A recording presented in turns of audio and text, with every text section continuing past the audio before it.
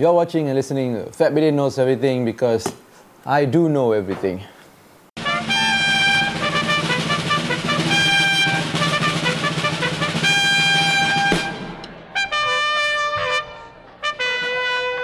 And this week, what I want to talk about is these bloody trolls that are trolling everybody who is showing just a little bit of sympathy to the Rohingya refugees. And, I forgot to say, today's episode is brought to you by Fried Noodles. By her, whoever she is.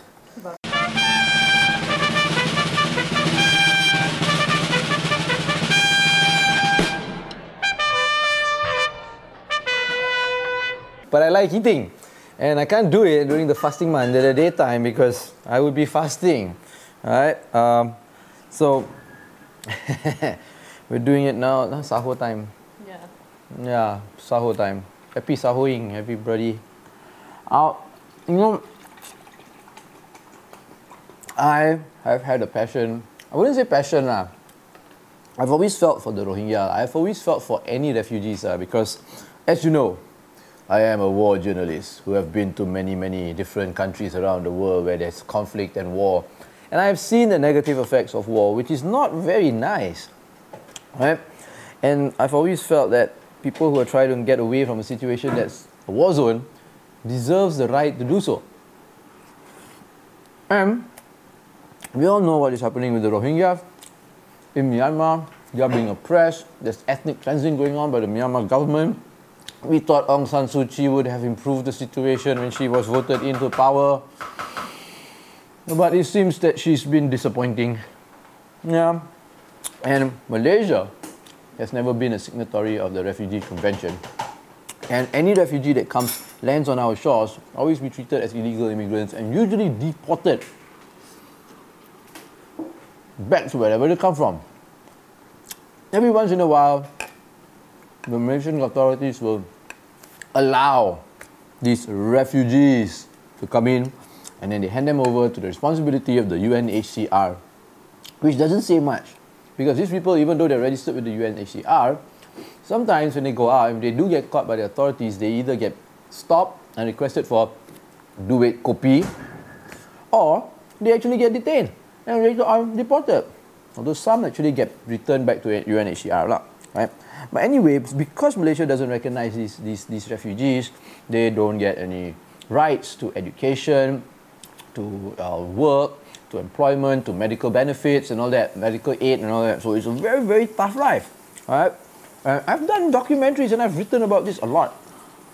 Now, I'm a believer of open borders, that human beings should be allowed to travel anywhere they want to build a better life for themselves, because that's what human civilization has always done for centuries, right? And then now suddenly we've got this concept of country borders and then you're not allowed to do so anymore. I think that's a little bit of bullshit lah. But I know that's too much of a liberal and progressive idea that it will never happen in my lifetime. All I'm asking is, be compassionate and help these refugees. Let them land and give them aid. Here's the problem. We are under a pandemic. Everybody's dying, getting sick because of this stupid coronavirus thing. And in the last few weeks, boats have arrived in the Malaysian shores carrying hundreds of these refugees, these Rohingya refugees, from Myanmar. And what the Malaysian authorities have done is to allow them to push these boats away, turn them back, and go back to their country, which they can't do because if they go back to Myanmar, they face oppression, ethnic cleansing, death basically, torture and death, right? So they can't do it. They just floated away at sea, reached nearby Bangladesh. Bangladesh didn't want them, which is surprising because Bangladesh has always been accepting of the Rohingyas because they have the biggest refugee camp there, which houses close to like 1 million Rohingyas. And they've always had their borders open for these Rohingyas to come in, but this time they didn't want to take them. Like several dozen of these Rohingya on board have died because of starvation and were thrown overboard. And they've got literally nowhere to go. Now, I understand it's a pandemic and we're afraid to open our borders because then we're opening our borders to people who are infected with the virus. But right now, Where is the compassion that we have? Malaysia has been doing a pretty good job. My hat's off to the Health Ministry and our DG, Dr. Noor Hisham Abdullah, for really handling the pandemic well. And we have brought the numbers down, we flattened the curve and things like that. And I think we're like working towards eradicating the virus rather than just flattening the curve. My hat's off to them, right? And I think taking in a few hundred Rohingya refugees should be okay, right? It should be okay and can be done. We need to quarantine them. It's compassion. I'm okay if we close our borders to tourists and business travelers and people who are traveling legally and have countries to go back to. We can close your borders to them because we want to protect our country from the virus. And okay, I understand that. But these are people who are dying. They've got nowhere to go. And you've got these trolls online who are like suddenly becoming extremely racist, saying that we shouldn't accept these people because our countrymen come first. We want to protect our countrymen, and we should turn them back, right? We should go back to where they come from. But they've got nowhere to go. We are human beings. We're supposed to be helping each other. And this is the holy month of Ramadan. What happened to these Malay Muslims who always want to do good during Ramadan because this is the opportunity to gather as much pahala as possible? Not out of the goodness of their own heart, but it's for their own selfish pahala gathering. Yeah, what happened to that? I am just shocked. Looking at the comments in my column in Malaysia Kini when I wrote about the Rohingyas, asking them to go back, and I've got lots of videos on my YouTube channel, this YouTube channel about the Rohingyas as well, and the amount of like mean things that people are commenting about these Rohingyas, it's terrible. It's like there's this concerted effort by like the whole of Malaysia who have like hired like as many cyber troopers as they can to go out there and just troll anything that has anybody who's saying any good thing about the Rohingya. It's worse than it's ever been. And the thing is, so many of these politicians who have politicized this matter before this, when it was cool to fight for the Rohingyas, would organize big, huge rallies in stadiums to support the Rohingyas. These politicians who used to be the government, but never wanted to sign the United Nations Refugee Convention, now suddenly say, oh no, we don't want the Rohingyas here, they're racist and all that. Well, no, they're not saying the Rohingyas are racist. They are racist because they don't want the Rohingyas to come over into our countries, to our country. I think this is just bullshit. I think this is just being selfish. I think it's, I do not think it's right. I don't know if what I'm saying is going to fall on deaf ears, but it's just sad now. Right? Just sad. Now, let me know what you all think, okay, about the Rohingya issue. If you are trolls, I'm not going to censor you just for trolling and saying bad things.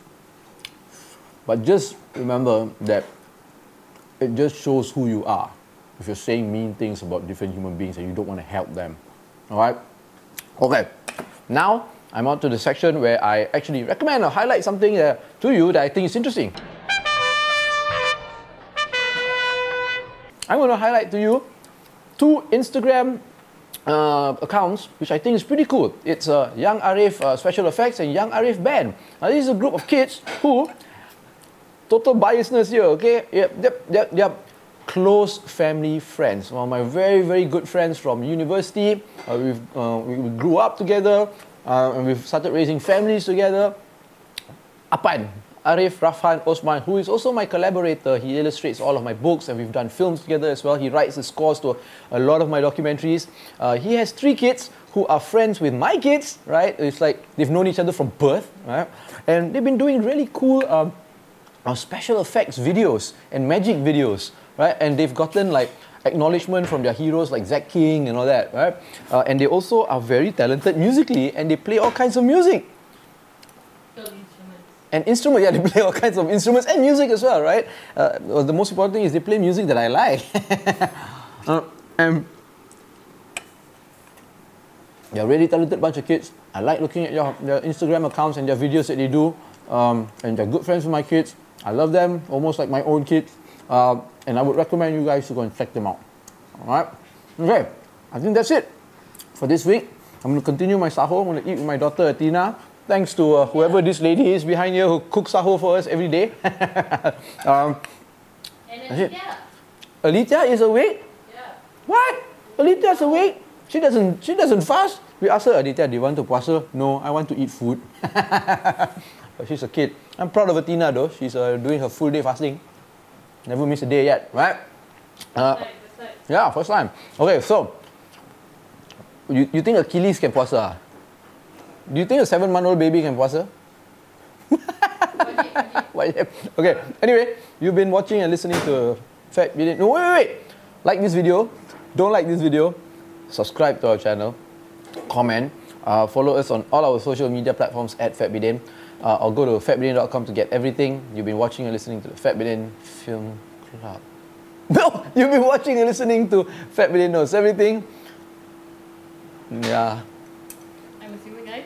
No, I don't say that for Fat Bidin Knows Everything. I've got 3 kids, 1 wife, and me to support. So you've got to help fund my life. So you actually can go to the Fat Bidin e-store, right? I'm gonna link it below. Right? And you can get actually like Fat Bidin merchandise, right? And most of it are actually books. I used to sell DVDs and films and all that, but hey, everything's available on YouTube now. So now if you want to get Fat Bidin merchandise, it's mostly books. So I've got books here. See, like this book. This is called The Adventures of a KLite in Afghanistan. It's a graphic novel. See, graphic novel which I wrote and illustrated with my buddy Apan. Right? It's a non-fiction one. It's about my time in Afghanistan shooting a documentary for a month when I was there. See, I'm a war journalist, right? So it's a really good book, right? I've got this non-fiction novel. It's called Operation Nasi Kerabu, Finding Patani in an Islamic Insurgency. This book I wrote because I spent some time in southern Thailand where there's a war there. You all know there's a war there, right? In Patani, right? I shot a documentary there which was banned for broadcast, but hey, they allowed me to publish a book. And if you get the book, there is a QR code at the back, right? There's a QR code at the back which allows you to watch it for free online. Oh, where's the QR code? Where's the QR code? Ah, there's the QR code, right? It's online, meaning you scan the QR code, you go to my YouTube channel. Okay, I've got another book. This is called Journo Dad, The Chronicles of a Journalist Who Happens to Be a Father. It's a compilation of my articles, my column when I was writing for the Malaysian Insider. It's all about like me being a journalist and raising a family at the same time. It's really funny. It's funny. My best-selling book, Liberal, Malay and Malaysian, Writings of a Walking Contradiction. This is a compilation also of my column in the Malaysian Insider. This one focuses more on like politics, race, demonstration, democracy and religion and things like that. It's funny too. All my books are funny because I'm a funny guy, right? Yes, I am. And if you like films, I sell this book. See, I wrote this book with my buddy Wan Chun Hong. It's a guide to filmmaking, indie filmmaking. Every chapter talks about one aspect of filmmaking, and every chapter also interviews one like a really prominent Malaysian filmmaker. It's really good. You can get all these books at the Fat Bidin e-store. Come on, feed my kids.